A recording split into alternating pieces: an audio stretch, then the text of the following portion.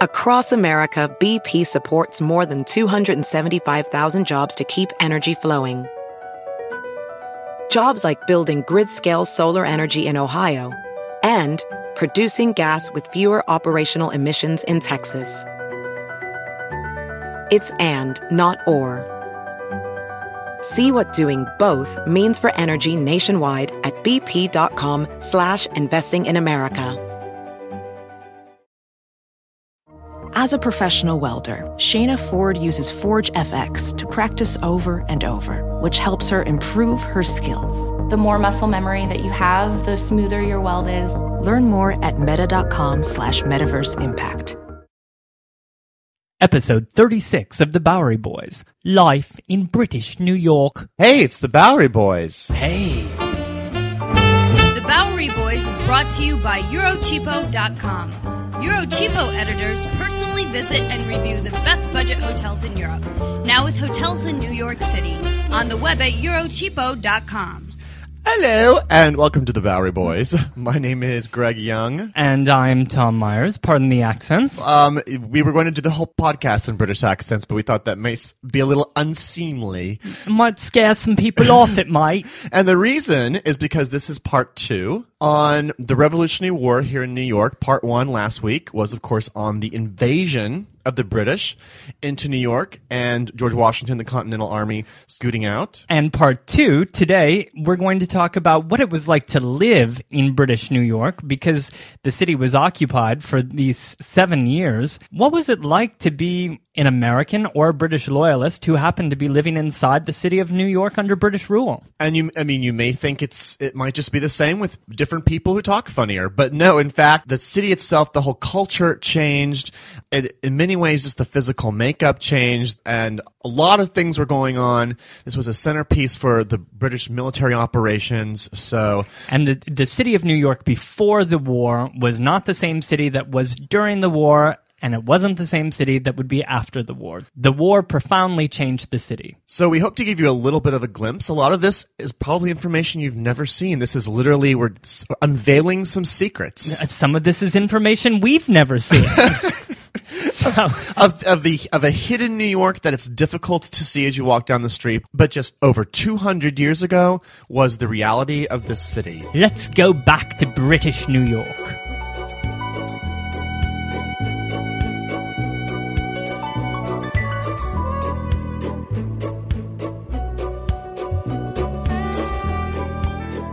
All right, so before we get back into the story, Greg, and dive inside the city walls of New York during the Revolutionary War, why don't you take us back to where we were last episode? I will. Just sort of like a brief recap of my lengthy diatribe on the British invasion. Because a lot happened. A lot happened in the last episode. Yes. So the U.S. declares its independence in July of 1776. Right. However, before that, of course, the British forces had already been fighting George Washington, and the Continental Army for many months. George Washington and the Continental Army drove the British out of Boston, so then the British decided to invade New York City. So the British entered New York Harbor, and they made their initial base on Staten Island, but they then headed to Brooklyn. They landed in Gravesend Bay, and they began what would be referred to as the Battle of Long Island, or Battle of Brooklyn. They drove George Washington and his army out of Brooklyn. The army managed to escape to Manhattan, but then Washington decided that they needed to abandon Manhattan entirely, so the British chased after them, landing in Kips Bay, and then they ended up having one final battle in Harlem, but then Washington and the Continental Army leave. The British have complete control of New York by September of 1776. I should add that just a couple years later in 1778, one of the generals, Henry Clinton, who had gone on to capture Philadelphia, couldn't keep it, so they retreated all of those soldiers back to New York, basically to fortify the city. So it truly is the center of British military operations in the Revolutionary War at this time. But in September of 1776, the British pushed the Americans basically out of New York City. They're out, yes. But you're saying that more British soldiers would come back and reinforce the city in 78. It wasn't until 78 where it's truly like all collected into one place. Right. In the north, yes. But you could say that as of September of 76, the city city of New York was in British hands. Correct. And that's where we're beginning our adventure here. And tied into this, of course, concurrently in 76 is the Great Fire that wiped out a quarter of the city of New York, a quarter of the housing, and caused great devastation on the city because it took out so many of the homes and the livelihoods. So you have that horrible incident happening at the same time that the city's management and ownership is kind of in flux, and a huge population shift. And this is what I find so interesting, and I hadn't really thought about this before we started studying this, was that you had these different populations in flux, really, because if you were an American and patriotic, you had to get out of New York before it fell to British authorities. And if you were from the outside, let's say a British loyalist, and all around you, the American army is taking over these lands, you had to get into someplace safe as well. So New York became a safe haven for British loyalists. It's people going in and out of the city in just sort of rapid pace. Right. And think of just from a property standpoint. If you own a house and the city falls and you take off, well, there's a house, and given that there was a fire and a housing shortage, it's no big surprise then that people were occupying each other's properties. It's not like you can just lock up the door and your possessions and your property is going to be safe. As you said in 78, with the influx of new soldiers coming into town, they needed to live someplace. All of the officers needed to live someplace. And all of the newly arriving loyalists needed to live someplace too. So they were just taking over these properties left and right. That is just a snapshot of what it looked like on the streets of New York, with people abandoning their properties and assuming other people's properties. Do you know how many residents lived in New York at this time during the war? Did they have any firm numbers? Well, it's really hard to say because, I mean, we know, as we said last week, in 1763, so if we rewind a bit, there were about 20,000. A little difficult to count, probably. Well, they do know, or they estimate that in 1781, there were about 25,000, if that gives you an idea. About 33,000 by 1783. When other British outposts had fallen and people were coming into the city. So it was somewhere around like the 25 to 35,000 population mark, but it would also fluctuate with incoming soldiers and outgoing. I mean, they were importing and exporting people as well into New York. Right, and just to keep in mind, we're only talking about New York at this time, which was just essentially the financial district, the downtown Manhattan area. So the city went up to what? About where City Hall is today? Yeah, so I mean, that's not, that may not sound like a big number until you realize that they were all squished down into that area, and they didn't have gigantic high-rises, they didn't have, so... There were even farms. So there's just a ton of people crammed in this little area. Now, of course, with the British taking over control, that meant that there was a new government at City Hall. And before the war, the city of New York had a kind of hybrid government, as part appointee from the crown and part elected officials, and they kind of worked together more or less harmoniously. Part of a colony, sure, that makes sense. After the war was declared, it really was military rule. Out with democracy of any real sort, and trial by jury went out the window. Right. They just didn't have time for that sort of thing, they said. So, they just don't have time for this sort of... Yeah, things are more urgent. There's a lot of things where they're fighting, they're fighting all these people in the countryside. And...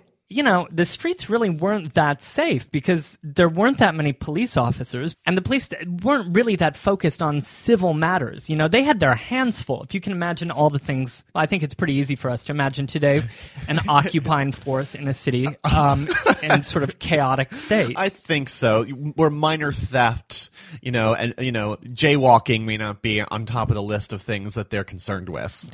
And on top of this, you can just imagine all the soldiers coming in and out on ships.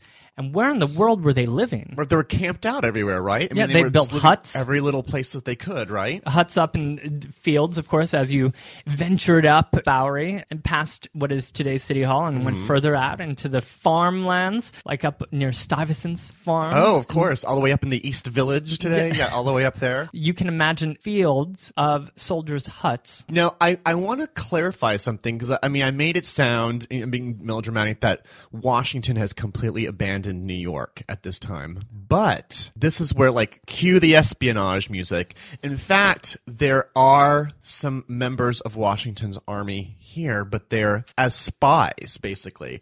In 1778, Washington assigns his chief intelligence officer, Benjamin Talmadge, 24 years old, to create a group of spies. Benjamin, by the way, was a former classmate of Nathan Hale, who we mentioned last podcast was hanged for being a spy in the early part of the Revolutionary War. Talmadge created what is called the Culper Ring, and it worked clandestinely in New York City from 1778 to 1781, working mostly in New York. They would basically steal information. They would become part of New York society. They would uncover information, then report it back via letters and invisible ink. So they'd completely infiltrated. Yes. Did you say invisible ink? Oh, yes. Invisible ink.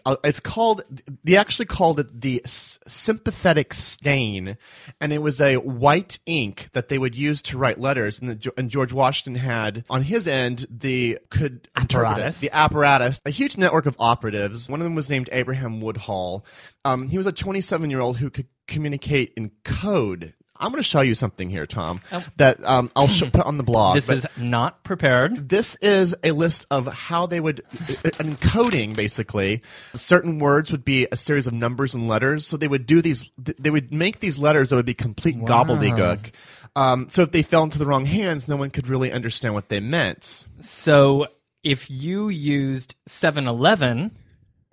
7-Eleven. You were not talking about a convenience store. No, you were back talking then, about General Washington. Yes, he was 7-Eleven. There was another man by the name of Robert Townsend. His code name was Culper Jr. He was a store owner and a journalist for a Loyalist newspaper. He was so undercover that they only uncovered his identity in 1939 from handwriting samples. And was a handwriting in special ink? I believe it was in normal ink, but you just couldn't read it. So this is what's going on underneath the fabric of British New York at this time. Right. So the normal life just... Well, yeah, you've made it sound very romantic and really kind of intriguing. Yeah, I mean, like it's a TV, like the TV show Alias, but in fact, for the normal person, right, most people were fun. not spies. No. I would say these were difficult times for the majority of the population because people were hungry, they were thirsty, they were cold, and many people were poor, and they were looking for places to live. Can you imagine? I mean, New York was isolated from the other colonies, and there were laws on the books to prevent them, of course, from trading with the other colonies.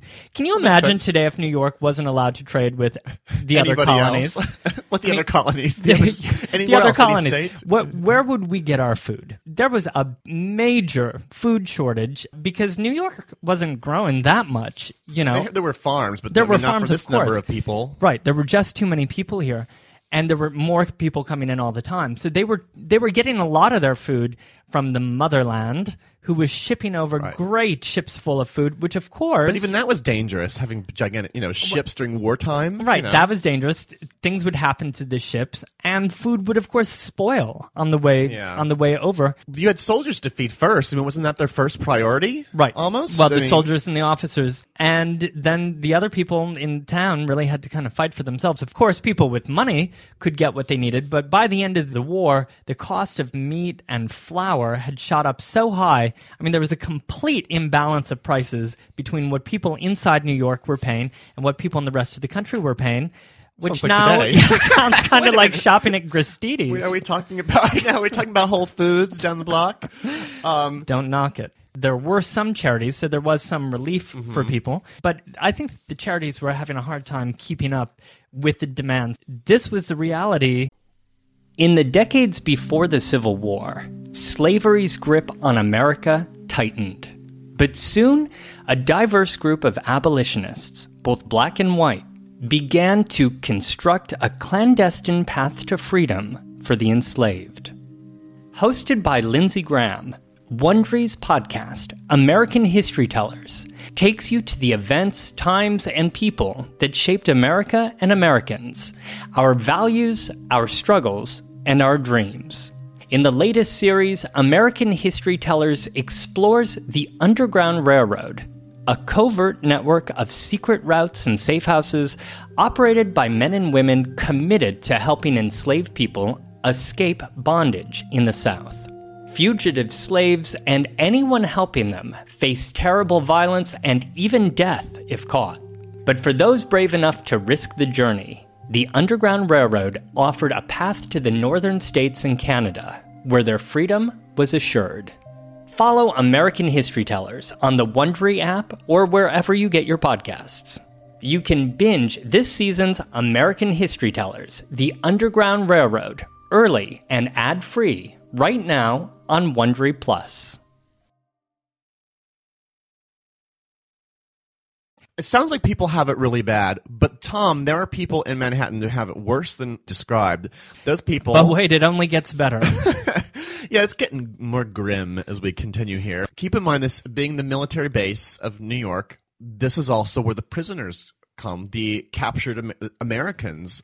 They're coming here. So immediately... and there's plenty of place to put them. Of course. Well, all the prisons immediately fill up. So then they decide, well, okay, the prisons are filled up. Let's turn our sugar houses into prisons where they store storage facilities for sugar and such. They turn those into prisons. Then those filled up. So then they had hospital boats and other kind of non-war vessels come in, and they had them as prison ships. And so these ships were basically... There was eventually a total of 16 of them, and they were right off Wallabout Bay. Do you know what Wallabout Bay is? Where is that? That's actually the area between the Williamsburg and the Manhattan bridges on the Brooklyn side. It's where the Navy the Yard? Brooklyn Navy Yard is essentially where Wallabout Bay is. And so these boats were basically docked about 100 yards off into the water. Tom, this is like, I don't know, it gives me like a sick feeling to think that like there in our beautiful New York harbor, you basically had American prisoners, thousands, kept in absolutely horrible conditions on board these ships. More prisoners died in New York harbor than total Continental Army soldiers in the entire Revolutionary War. Wow. In fact, some accounts say it says twice as many deaths. An estimate of up to 8,000 to one of the more popular numbers, rounded numbers, was 11,500 men and women died on these prison ships. Women too? Yes, I mean, anyone who was captured, anyone who was captured and who was an enemy to the crown. The most notorious of all these ships was called the HMS Jersey, which they also called, not surprisingly, the Hell. It was basically an old warship that was stripped of its weaponry. Most soldiers went into these two dark closed compartments, almost 350 men per compartment. At one time, 1,000 men in one of these holds. And believe it or not, there was one hold at the bottom that was even worse placed, and it was reserved for the greater enemies, namely the French and Spanish soldiers who had been assisting the rebels. They put them in a special place because they hated them even worse. Wow. So the conditions were awful. Thousands of people kept below deck without sunlight, food, water. Many of them were injured. Many of them were just young soldiers away from home, totally scared, shoved together for months, ravaged with diseases like smallpox. It's so horrible. And then the deaths, they would have at least 7 or 8 deaths a day, and they would just take the bodies and they would just throw them overboard, or they would bury them in these really shallow graves right up on the shore. Okay, so we have painted a pretty dismal picture here. And believe it or not, this is something that you can kind of experience today. I know that sounds hard. You're like, what? Where can you do that? In Fort Greene Park, there is this monument called the Prison Ship Martyrs Monument. It was a version of this monument had been there. The current one was dedicated in 1908 and was designed by the Kim Mead and White. Mm-hmm. So under this monument are the remains of over 11,000 soldiers are here in this park. And now that you know this story and you walk by it, it's, you see thousands of monuments in New York, whatever, to know that story and to realize this, it's really powerful. I recently went there after I read all this story, and it was really kind of haunting. Mm. So all this death and destruction is going on in the harbor, and overlooking a city which is starving and freezing, and some of it is homeless, and it's cold. But, however, for some people, for the few lucky ones, life was fabulous. There's some good times, yeah. Yeah, and in reading a couple accounts, several of these authors open chapters on occupied New York, sort of with the same tableau. They say, imagine pulling in, right, your ship, and you're walking up through Manhattan, and you see all of the fun and the gaiety and the parades and the theater. There was still a sort of facade of a functional, well, it was a functional city, Sure. but a facade of fun and society. British officers, need to be entertained. They need to be dined, and they have money. And other people were still making money because businesses were still functional and trade was still, the sort of cornerstone of the industry in New York during the time. So leisure activities flourished during the time. There were all manner of societies and clubs and dances and concerts and things like that. So if you were in so-called society, you could go out every night of the week and distract yourself with something else and not really think too much about the war because battles weren't happening. I mean, yes, you had warships full of American prisoners, but you didn't Just have off the coast. battles happening, Not any at your longer doorstep. in this area. No, it's true. So one of the things that actually came back to town was theater. And did you know, Greg, It comes back to the theater. comes back to the theater. Did you know that before the war started, that the Americans had actually pulled the plug on theater because they had seen it as too excessive? We didn't need to be, distracted with this sort of frivolity before a war. Let's get. Well, I can understand that there was some tension. Maybe seeing a folly on a stage might take away from the seriousness of the situation, but in fact, the British brought it back and, in fact, opened up the stage, if you will, to the British officers. They put an ad in the papers saying, nice. yes, British officers or soldiers are needed for the first production to be staged in New York, the production of Tom Thumb. Really? Yeah. I didn't know that was a play. Well, it wasn't just Tom Thumb. I mean, they also produced classics by Moliere and Shakespeare. And in fact, the John Street Theater, which had been boarded up and closed, was renamed the Theatre Royal. And it gave elaborate productions and was wildly popular. Do you know, by the way, John Street Theater? Theatre and Royal. the Theatre Royal. What sits in that place today? It's No. in the Wait, John Street. Yeah. well, it's this diner called the Roxy Food Shop. It's like I a love it's the a Roxy. legendary, but it's in that just right there. So it's just funny. It's to a think, total hole in the wall little, But it's funny to like think 8-seat diner. to eat some steak and eggs there or whatever, and then realize Stay well away this from is the steak. but there was this this elaborate theater, this legendary theater. It was one of New York's first. So There were actually public concerts being given every week at Rubelay's Tavern. Rubelay's, advertised in the New York Mercury. Isaac Levy was a famous magician who was performing at Rubelay's, and there were dances that were held at Rubelay's every other week. A lot was going on at Rubelay's. Well, there was a lot of gaiety for certain folks in the city, Right. But unfortunately, all good times must end because Or fortunately. Oh, I guess so. Are you a loyalist, Greg? I'm sorry. Oh yes, maybe. So there's a world going on there. There's a war out there, and well, by 1783, the British are not doing very well at all. So they've been in New York since 1776.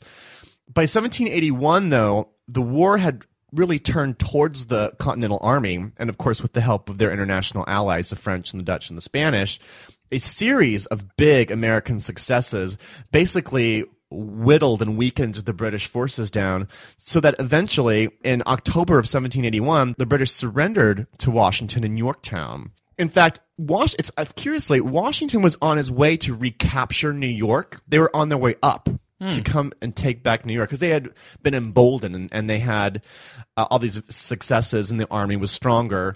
But they were going to go back and to recapture New York, but then were told of this opportunity that they could capture the British decisively at Yorktown, and they ended up taking it, which was a good decision.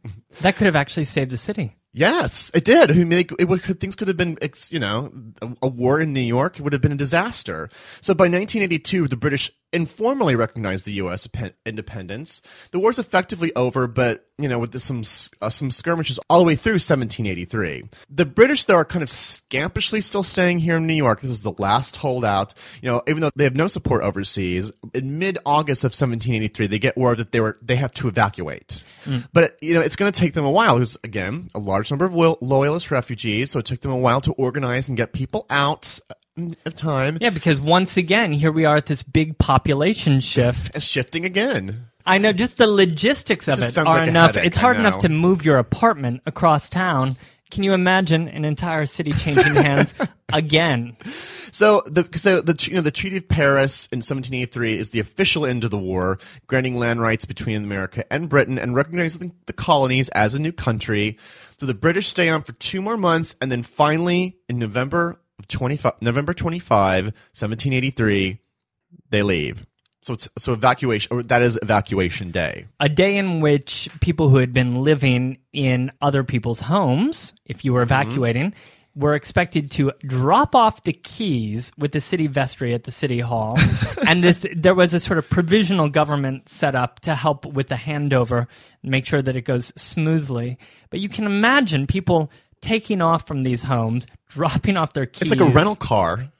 Rental car Here you return. go. Yeah. And then, of course, yeah, like a rental car, the real owner's coming back and checking for damage. Because Oh, sure, yes. you can imagine the anxious patriots coming back.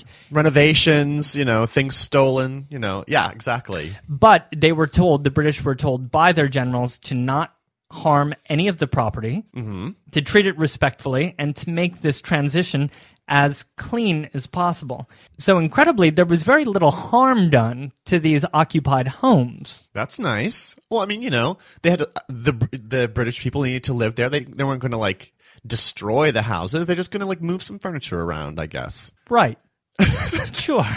So we're talking about a lot of people. 29,000 people in 1783. 29,000 loyalists departed from New York. 29,000 people had to get out before the Patriots came back in. And that's basically the population of the city, virtually, yes. Where did they go, and how did they get there? Well, the king actually granted many of them land up in Canada. Oh. And so many of them got on board ships. I would even say most of them got on ships and went up to Nova Scotia. Nova Scotia, okay. Right. Were given land and also were compensated for their losses because, of course, many people did own property in New York and were leaving that property as well. They had made new businesses, those few that did were able to.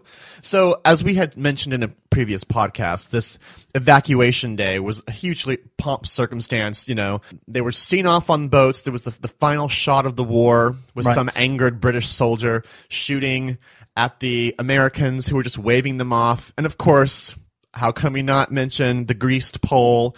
How they had put a Union Jack up on top of a flagpole and they had greased the pole so that you couldn't take the flag down. But of course, so there was a little tomfoolery and trickery going on. It sounds very the Americans fraternity. Fraternity. But the Americans are too motivated. They pulled that thing down before they even left the harbor. So Washington's marching in on November 25th with his troops, reclaiming the city, and all is well. What's the aftermath? Well, what happened? Well, George Washington officially resigns as the head of the Continental Army just a few days later on December 4th. And you know where he does it? He does it at the Roxy? He doesn't at the Roxy Diner? No. He does it at Francis Tavern, which is on not far. 54 Pearl Street, a place you can still go. They have a great museum, great food. There's a bar. You can go there today and emulate his famous words. He lifted his glass of wine and said, "With a heart full of love and gratitude, I now take leave of you. I most devoutly wish that your latter days may be as prosperous and happy as your former ones have been glorious and honorable." He was then, at that point, escorted to the wharf, and then he boarded a boat and went back home to Mount Vernon at that moment. But as we know, George Washington would be back. Oh, yes, he would. He'd be back and sworn in. As the first president of the United States. And where would he be sworn in? He would be sworn in downtown Manhattan, New York, being the first headquarters of the American government at Federal Hall on Wall Street. And as a footnote to this podcast, because obviously we could talk about this for a really long time. And if we had a little bit more caffeine, we'd probably be talking about it for a little bit longer. I think, this shouldn't be a 3-part episode. I think we're down with 2 parts. So yes. But suffice it to say, we didn't even talk about the newspapers at the time during Loyalist rule. We didn't talk about churches because in the build-up to the war, the Anglicans were in a bad spot. But during the occupied period, of course, the Anglicans had, under British rule, they were the sort of preferred religion. And many other churches were converted to hospitals and into some schools and boarding houses for soldiers. So all of that was happening at the same time. And also with the schools, King's College was its main school behind Trinity Church was converted into a hospital. Like so many other things. So the students were basically kicked out, but many of them had run off anyway to join the war. Many of them, like Alexander Hamilton, were soldiers anyway. I would generals or whatever. Depleted the student body, needless to say. And many of the instruments and the supplies were actually dropped off at City Hall, and the school itself was converted. I think during the war, just like a handful of people actually graduated from King's College. So as a footnote, Greg, I just wanted to add that in May 1st of 1784, King's College was officially reopened in its old spot, but by a passage of the New York legislature was renamed Columbia College. Oh, yes. Sorry. Yes, Columbia College. And, from there on, you can go take an American history class to get the rest of the story in terms of new America. But in terms of New York history, well, you know where to come every week. So. Oh, nice wrap up, Greg. By the way, I have to say that I am indebted to the book New York City During the War for Independence by Bark, B-A-R-C-K, written in 1939. This book was a find at the Midtown Manhattan Library.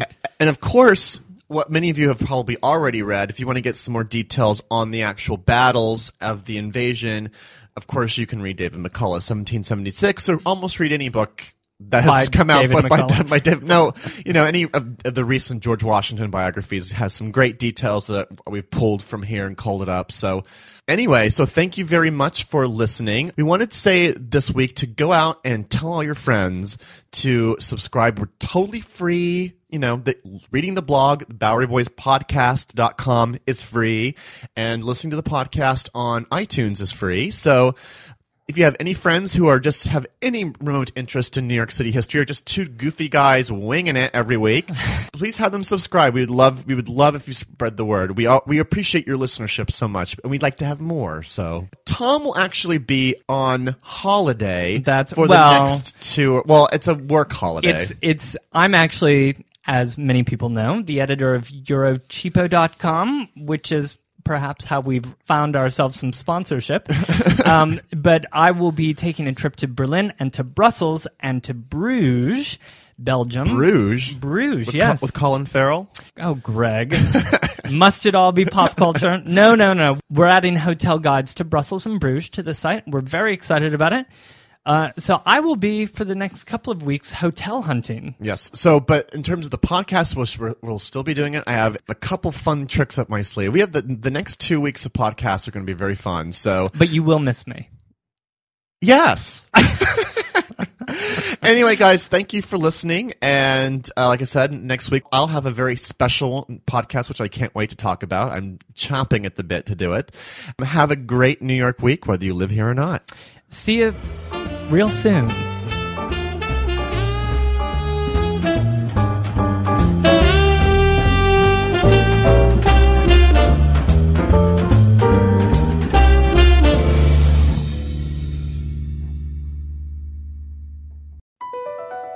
Across America, BP supports more than 275,000 jobs to keep energy flowing. Jobs like building grid-scale solar energy in Ohio and producing gas with fewer operational emissions in Texas. It's and, not or.